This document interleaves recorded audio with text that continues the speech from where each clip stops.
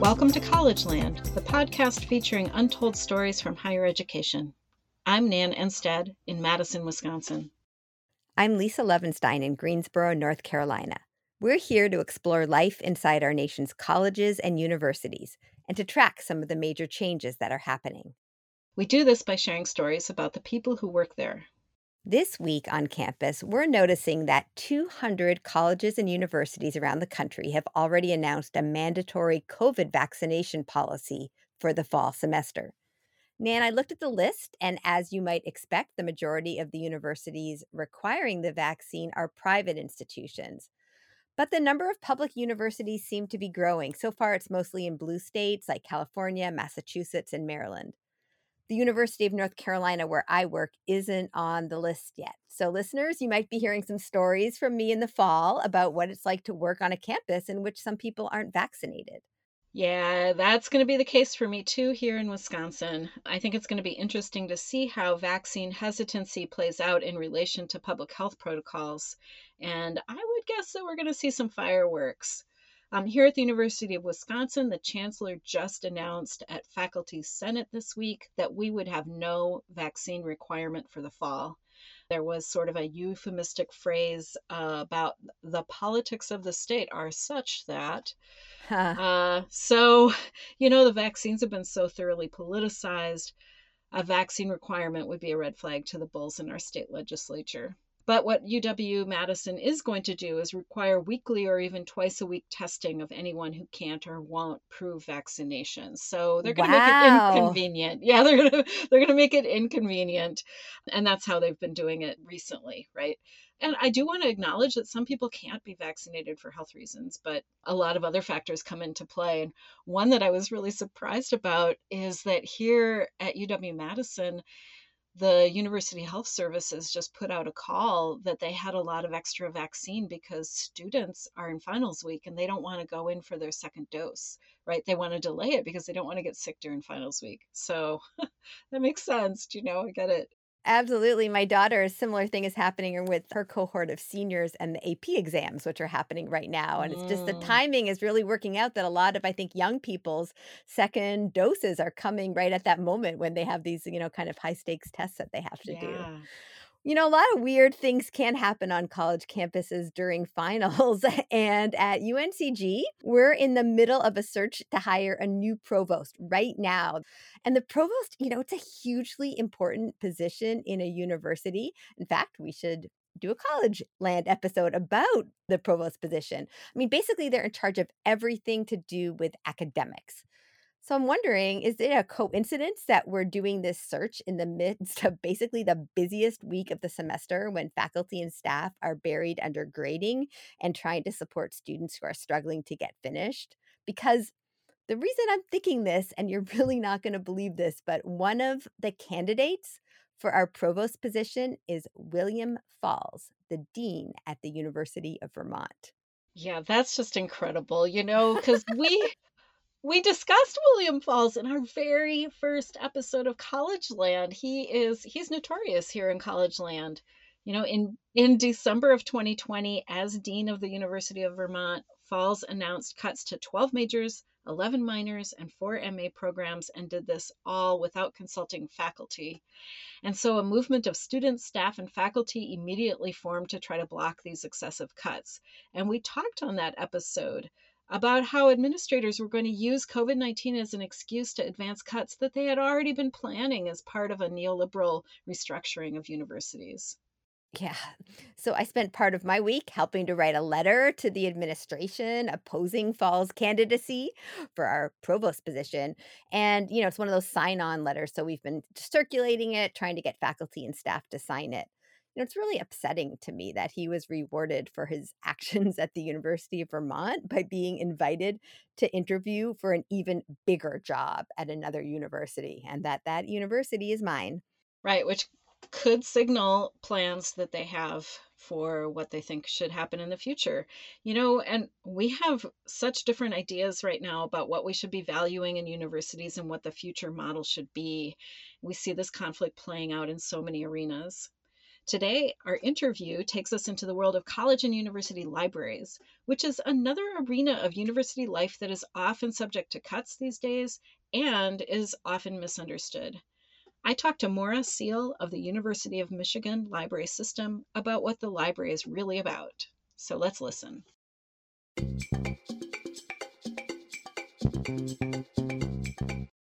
My guest today is Maura Seal, history librarian at the University of Michigan and a prolific library scholar and publisher in library journals. Maura Seal, welcome to College Land. Thanks for having me. Libraries are at the core of colleges and universities, but I don't think that those of us outside of the library really understand the actual work that's done there. Could you start by just sort of taking us through your day? What do you do? Sure. So first of all, a lot of people don't understand what goes on in libraries. This is not unusual. So I'm what is often called a subject librarian or a liaison librarian. And what that means is I'm the primary point person for a specific department. I build the collections in that area. I do instruction sessions on how to do library research for that department, in this case, the history department. And I also liaise with the department. So I send out announcements about like database trials, about what's going on. This has been a very big year for, for sending out a lot of emails about what's been going on. And then I work with the library on sort of internal committees and processes. And then finally, I work with the profession, like many faculty do. So I'm a member of our professional organizations, I volunteer on committees, and I research and I publish. But I'm only one type of librarian. There's tons of other different types of librarians. We have librarians who, run our platforms. So the catalog search, the article search. We have librarians who catalog materials. So I work for a fairly large library system. We buy lots and lots of things. We have catalogers for all different kinds of foreign languages. We have librarians who work with special collections and archives. So there's lots of different types of positions within libraries, and most of them aren't really seen. I'm in a public facing role, but a lot of people are not. So like librarians who work for technical services, who like create catalog records, like you often don't see them, but you definitely use their work if you search the catalog, for example, or the electronic resources folks who maintain all of our journal subscriptions and make sure that they're up to date and that links aren't broken and things like that. So libraries do a lot of stuff and it isn't really often visible to the campus. Yeah. And you teach students too, right? Like you work with students. Yeah. Yeah, so I teach undergrads and grad students, usually in library instruction sessions. So I'll come into as like a guest speaker in a class and usually sort of speak a little bit to their assignment, what they have to do for the class. Sometimes with undergrads, I set up online guides to sort of point them to the best resources. And I also do consultations. So like especially graduate students, if they have a bigger project, they want to sort of know what's out there, they want to use like more advanced tools like something like WorldCat, which is a combined library catalog. Yeah, so consultations and library instruction sessions.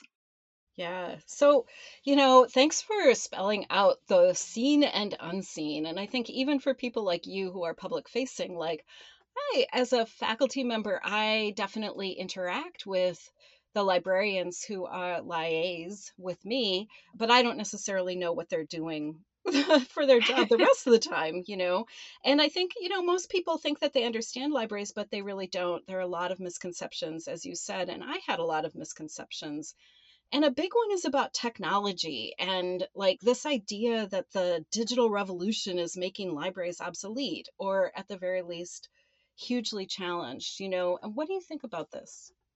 So libraries have been working with technology for a really long time. We were early adopters of command line interfaces for catalogs. I remember when I was a kid using the Detroit Public Library, they had an online public catalog, and this would have been in like the late 1980s, and you used the command line to search it.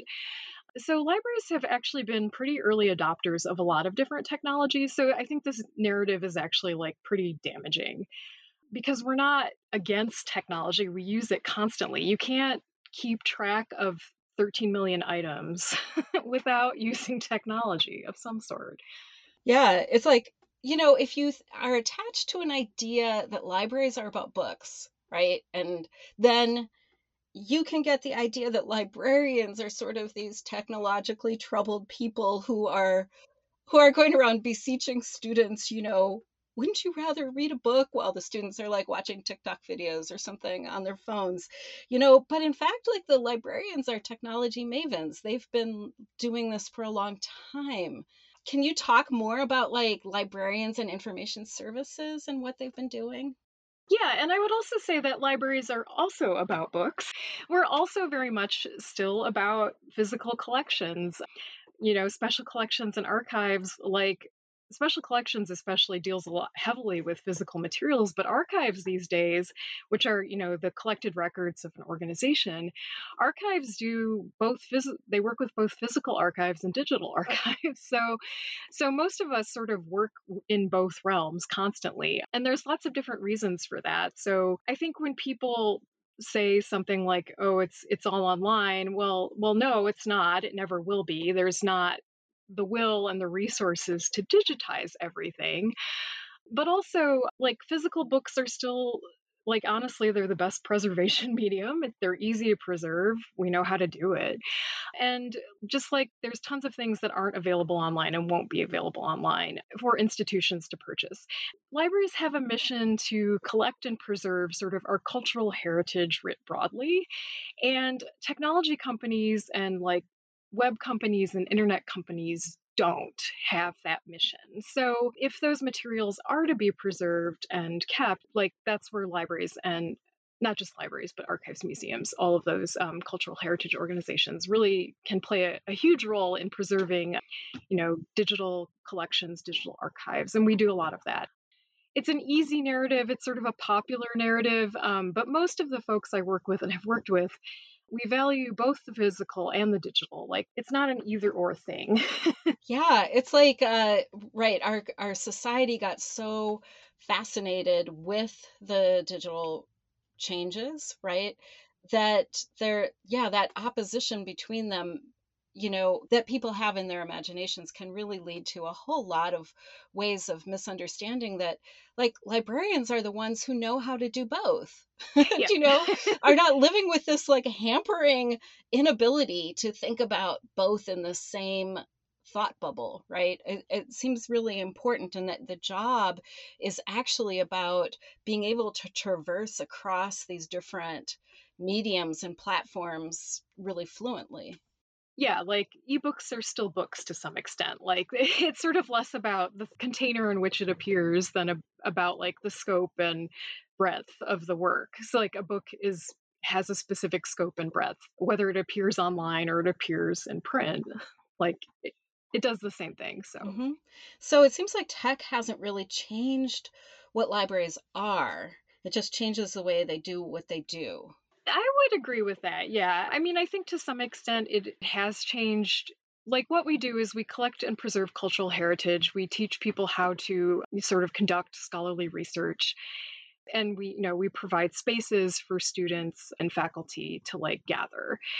And we provide all different types of services to sort of help these things along. But yeah, I don't think those core things have really changed.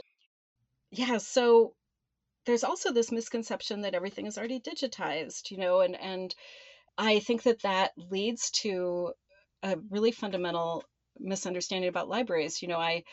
I say to my students, because I'm a historian, so a lot of the materials that I use are not digitized, right? They're in archives. And I say to my students, like, the internet is really cool. There's so many things out there that you can find. But what's even cooler than the internet is the library, because the library is like all the stuff that hasn't been put on the internet yet.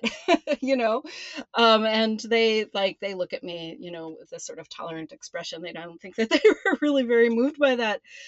But this idea that like, why do you need a library, everything's already online now, leads to like kind of space issues too. Like, if it's all online, why do you need all this primo real estate on campus? Like, ooh, this library lobby is nice, can we put a Qdoba here?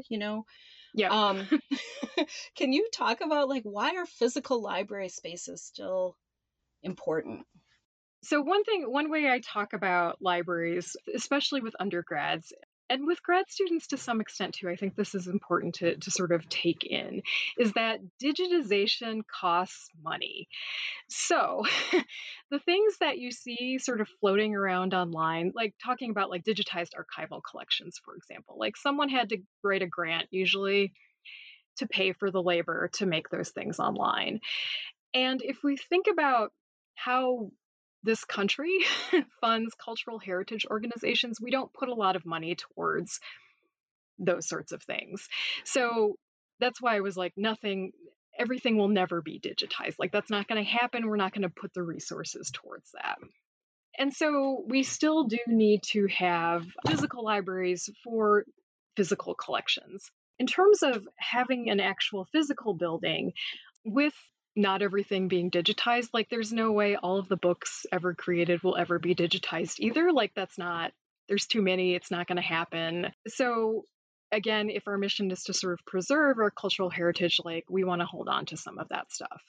It is the historical record, right? So we need space in which to do that. But apart from that, so when we teach classes about how to conduct library research, like we need spaces in which to do that. Sometimes we do them in campus classrooms, sometimes we don't.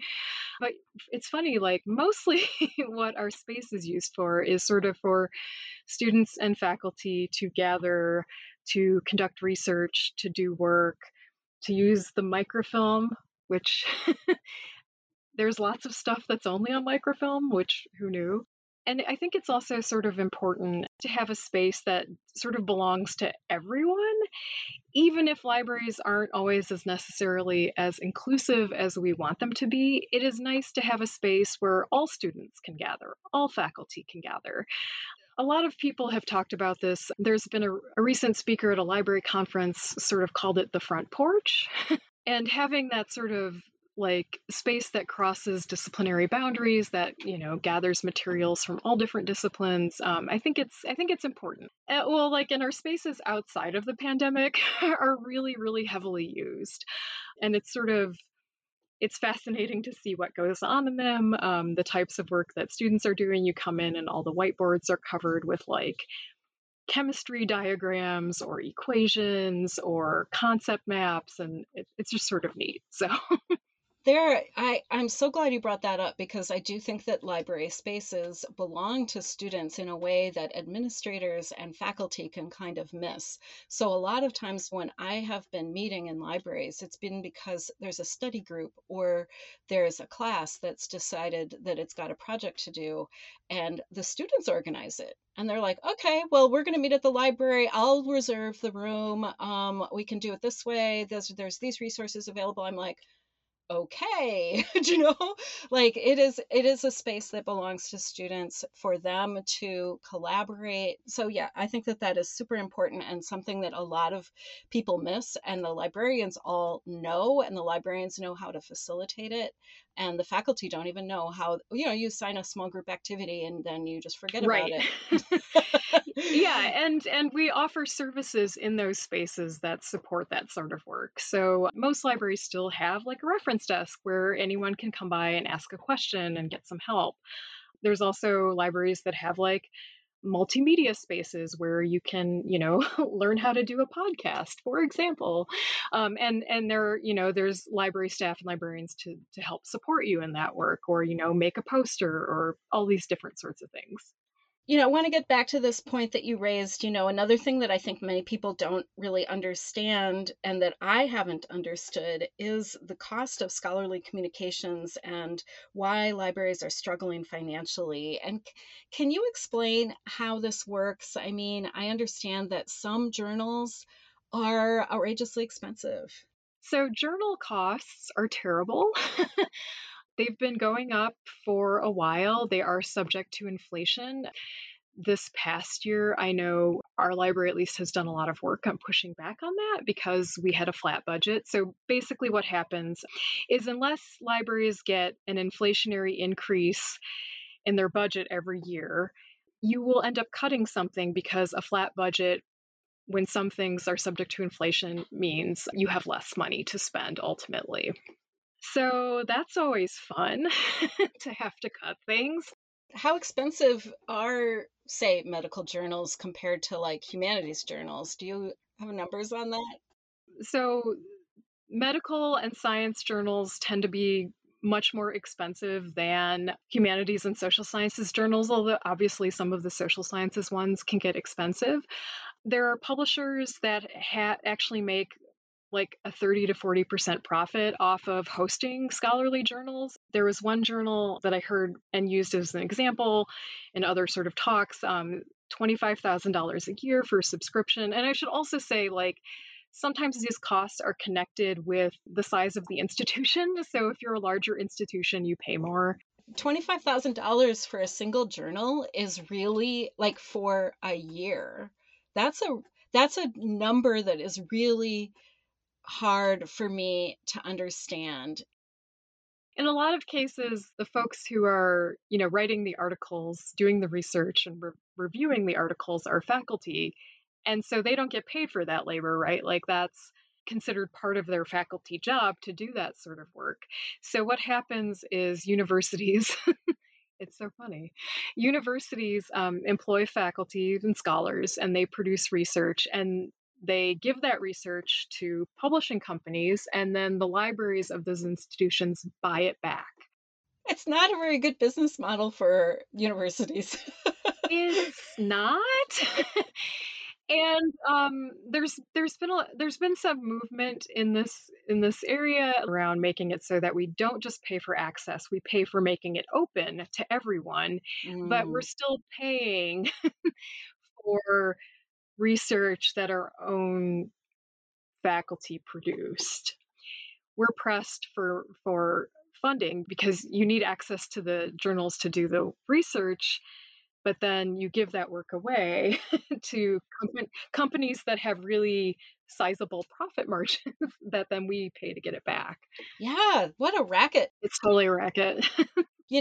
Any university library needs to have access to those journals for their faculty, right? You can't just say, oh, that costs $25,000.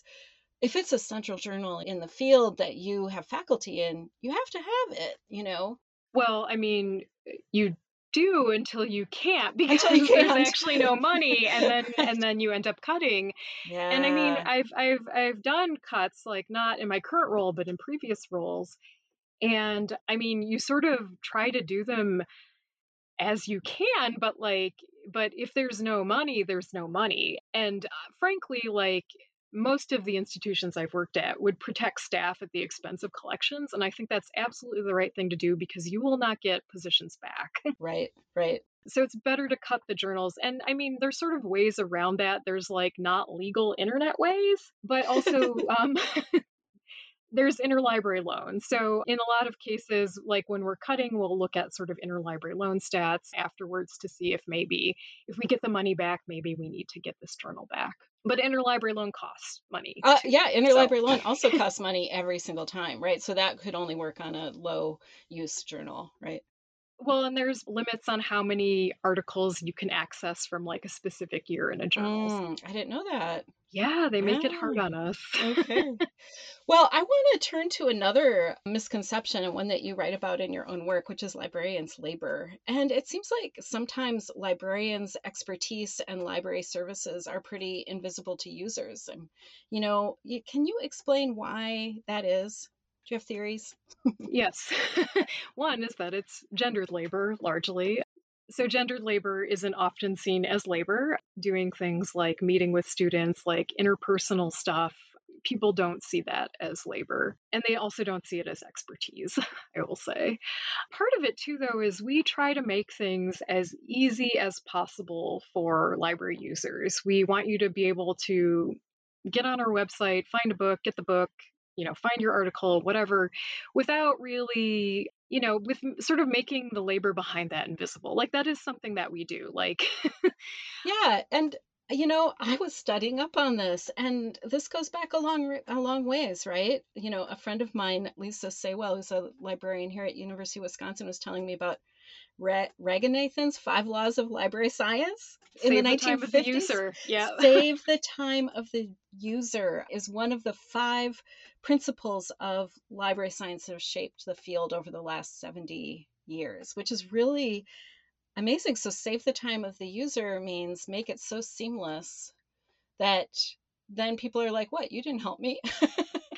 Yeah, and seamlessness, and I should also say, like, seamlessness, this is something I find interesting. So seamlessness as a, like, sort of value also is connected to Silicon Valley and, like, the fields of UX and usability, but they do very much connect into, like, Ranganathan's laws. But yeah, so we want to make it easy. We don't want to put up barriers for library users to sort of get the stuff that they need and want, but that has the effect of making it look like nothing is going on behind it. And there's lots that goes on behind it. And frequently, as with like sort of most like infrastructure, like the labor only becomes apparent when it breaks. So if like a database is down, like that's very apparent and we hear all about it, and then all of a sudden it becomes obvious that someone in the library has to call the vendor and like put in a ticket with the vendor to get that fixed. But until that happens, if you're, especially too, like if you're on campus and you're like using the library website, like you're not going to hit, and you're even in Google Scholar, like because you're on the campus IP range, you're not going to hit any paywalls. Whereas if you're off campus, oh, you will. Right. And if you're not like going through the library or like using a VPN, it will become very apparent what the library has purchased and what the library has not purchased. Yeah. And I want to pick up on what you said about, gendered labor and thinking about, how reference librarians are instructed to interact with the public. Could you talk a little bit about that? Yes, I've written about this with a couple of colleagues because our professional organization has standards for this and guidelines, and they're sort of weird and icky. But a lot of it is about making the library patron or the library user sort of feel good about themselves and feel like they've done the work themselves. So this also goes on in this field. Like we have expertise in sort of specific things like the organization of information, like how searching works, how, libraries and archives and museums, like how they catalog and process and like describe their materials. Like these are things we actually do have expertise in, but we're sort of constantly in denial of our own expertise. And those reference guidelines, I think, just really reflect that and sort of reframe the work as like solely like emotional labor, like making the patron feel good rather than helping the patron get what they need to do, the thing that they need to do, and using your expertise to do that. And there is also, I would say, like expertise and sort of talking with a library patron and helping like them, and this is called a reference interview in library lit, and helping them sort of articulate like, because most folks will come in and say, I need this, and you do a little bit of digging and it's not actually that they need at all. They need something totally different. Yeah. So like expertise That happens to me all the time. sort of, yeah, like sussing out what the actual need is and how, and like which resources and which services like best map onto that need. So it's sort of strange, and like That's intellectual, that's intellectual work, because that is very similar to what I do as a professor when students are like, I call them shower ideas, when they come in with a paper idea, Yes. and they thought of it. I'm like, it's a shower idea if you can think of it in the shower. You don't need to look at a book, you don't need to look at your computer. You'd ruin your phone if you took your phone into the shower. Is like that, just kind of like, I want to study, tree pollen.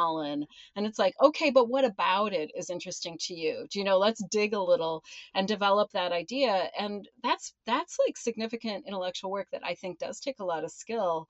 And I often send students I'm like, talk to the librarians, Yeah. Yeah, especially I would say in that case, like, so sometimes students will have ideas, and I do this too. I call it topic therapy, and I think it's a little bit different. And mine is always sort of with a big caveat of like, depending on what your professor or GSI says. But like where we can really help students with that is like, does this map onto things we have access to? Yeah.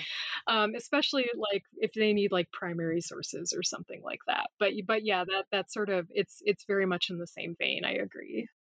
Well, this all makes me think about, a development in libraries that I'm sort of partial to, which is that libraries have really stepped up, especially undergraduate serving libraries have really stepped up in kind of providing care work to students. And especially during finals, there's like things that they didn't have when I was a student, like pizza parties and therapy dogs and stuff. And I love the therapy dogs. But, like, I'm curious about your opinion because do you feel like this actually accentuates the gendered nature of how people see libraries and how people see librarians' expertise? I mean, I don't want to get rid of the therapy dogs, but I just want your comment on that.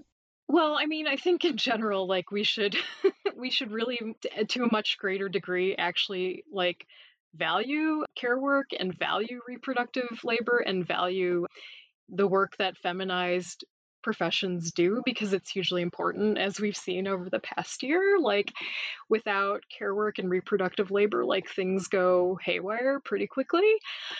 So I think we should do both, honestly. It's a little bit hard, and like I said, like right now I work at a very large library. We have a very large staff, and we're able, I think, to sort of do all of these things. Like sometimes in smaller institutions, you have to sort of prioritize, but I think it's nice. I think it's important. We have the therapy dogs here too. It's actually a different unit that does a lot of this work, and we have like midnight cookies and pizza party the first week of classes, like things like that. And I think part of that work, what it also does is it makes the library, like both the spaces and sort of the staff that work in those buildings, feel inclusive, feel approachable, and feel like, yeah, you get pizza here, but later on, when you might be crying about a research paper, you can also get help. So I sort of think those things reinforce. And like it's tough out there. Like we should care more for each other. It's it, it's 100%. important, right? Yes. Yes. Well, this has been so helpful and illuminating. Thank you for teaching me so much about libraries, and I really appreciate your work and your time. Thanks for visiting College Land, Maura. Thanks. It was fun.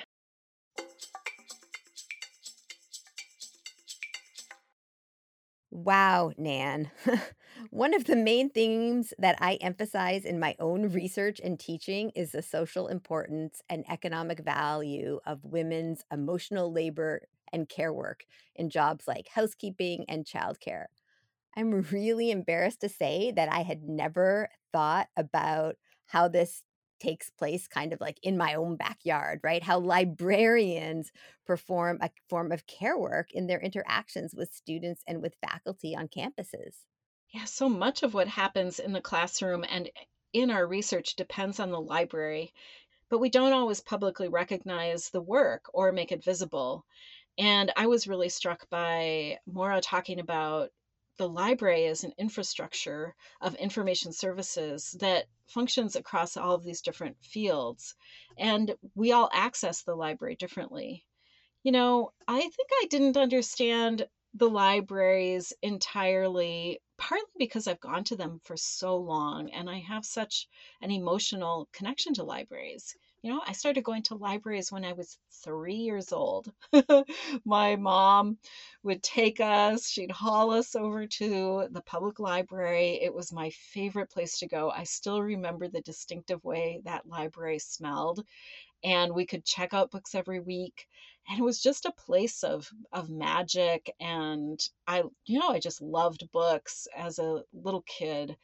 And so I kind of feel like, I heart libraries. Like, I know libraries. How could I not know libraries? But of course, like, a university library is this huge organism. It's like this massive institution. Yeah, I mean, I feel the same way about libraries. I have a really emotional connection to them. I don't know if you did the summer reading club when you were a kid, and you'd go in every week and like report on books to the librarian and get little prizes. But that was one of the highlights of my summers when I was a kid. And then when I was in graduate school, when it came time to study for my comprehensive exams, I actually left Madison, where I was, going to school for a few months, and moved to Toronto, away from all my friends and distractions. The idea was I was just going to kind of hole up in a city that I loved, but just away from everyone just to study. And so studying for comps in history is basically just reading hundreds, literally hundreds of books. And so I was constantly in the big research library at the university. And I was living all alone in a huge city. I really didn't know many people there at all. But somehow, like, going through those stacks every day made me feel like connected to people and at home. My favorite place, this is like super nerdy, but shout out for anyone who, knows the HQ 1400s, those books, because they were the books that I had been discussing in seminars with my friends. They were written by professors I had studied with and been mentored by. And I don't know, somehow just being surrounded by all those books that I loved and that I kind of had a personal connection to really reminded me that I was becoming part of a scholarly community and really made me feel less alone. That's such a great example, Lisa, of what Maura was talking about with the library as sort of a front porch of the university. Like, you weren't even a student at the University of Toronto, Yeah. but you could go and be there. Like, the library is welcoming to everyone. Like, anyone can go to the library, which is not really true of other places on campus, right? Like, I just love that sense of like a welcoming presence, open to everyone. Libraries are a true public space in that way.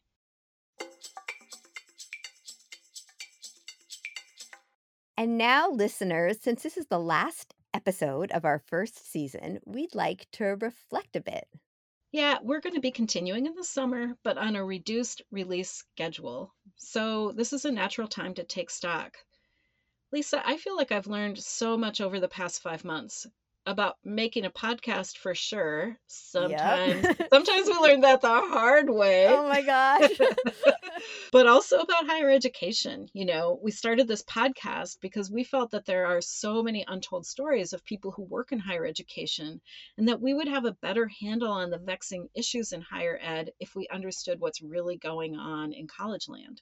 And there have been many moments for me when, like, we kind of exceeded my expectations because my own view of college has actually really shifted. One of the themes that has really stood out to me is the complete fallacy of the idea that higher education is something done by and for the elite, right? That just, you listen to our episodes, you just see how that's simply not true. We started the season with Dia Abdo talking about how colleges were housing refugees. Tracy Harder, the housekeeper at UNC Chapel Hill, talked about how many students on campus have to hold jobs to pay their bills. And then, of course, the episode on food insecurity really just underscored how many students, faculty, and staff are unable to meet their basic needs. Yeah, one thing I didn't expect is that several interviews have really expanded my imagination about what a university or college can be.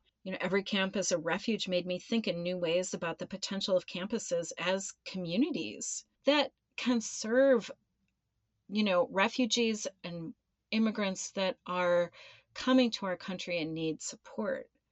Beyond the land grab university, Mike Dockery painted a vision for me of a university that not only truly served Native students, but was also a center of Native thought and ingenuity. Inside a Vaccine Lab made me think about what the world would be like if we shared scientific data as a rule, not just during a pandemic emergency. And we are well aware and are going to continue to explore the ways that the university is so far from ideal right now. There's too much inequality at its foundation, and there are a lot of problems. But there are people building new little worlds right now on campus, and that's really inspiring. Speaking of inspiring, listeners, we have a Rick Hart update for you. We featured him in our episode on student voting in Georgia, and Rick has been elected the president of Young Democrats of Georgia, a real testament to his incredible talents and dedication, but also to how universities can serve as launching pads for people to enter careers in public service. It's so cool to keep track of the people that we've interviewed on College Land. And it's also cool when we see the podcast having some real world impact. So we wanted to share with you that clips from the Food Insecurity on Campus episode are going to be featured in an app-based tour through southern Wisconsin that's called Routes and Roots. And this is a fundraiser to make community-supported agriculture subscriptions available to low-income residents. So we just love that episode is going to become part of an action that's designed to really address food insecurity. And one of our listeners, Dan, contacted the University of Toronto after hearing our episode and is challenging their practice of leaving food banks up to the student union there. On a super personal level, still with that same Food Insecurity on Campus episode, I assigned it in my class, and just last week, a student forwarded to me an email that informed her that her housing subsidy had been approved. I hadn't known that she was housing insecure, and I feel just very sure that she told me because of that podcast episode. You know, podcasting is really one big conversation, and we're excited to see the conversations and connections continue. Speaking of conversations, listeners, thank you for sharing your ideas about future podcast episodes. Megan wants us to talk about grad student labor unions. Tracy suggests an episode on campus policing. Eileen wants to hear our take on so-called cancel culture and right-wing attacks on campuses in general. And Ray wants us to talk about first-generation students and also university extension activities. And let's not forget Pete's suggestion from our launch to interview a person who dresses up as a university mascot. We're definitely going to be following up on this idea. So if there are any listeners out there who work as a university mascot, please contact us. Contact us immediately. So listeners, what did you think about the first season of College Land? What are the themes that stand out to you? Contact us on Facebook or Twitter at College Land Pod, or by email, collegelandpod@gmail.com. And if you like what you've heard today, we hope you'll subscribe to College Land on your favorite podcast app. Give us some stars. Leave us a review. That's it for today on College Land. Thanks to our wonderful producer, Rochelle Wilson, and to Wisconsin Humanities for their support. See you in the summer on College Land.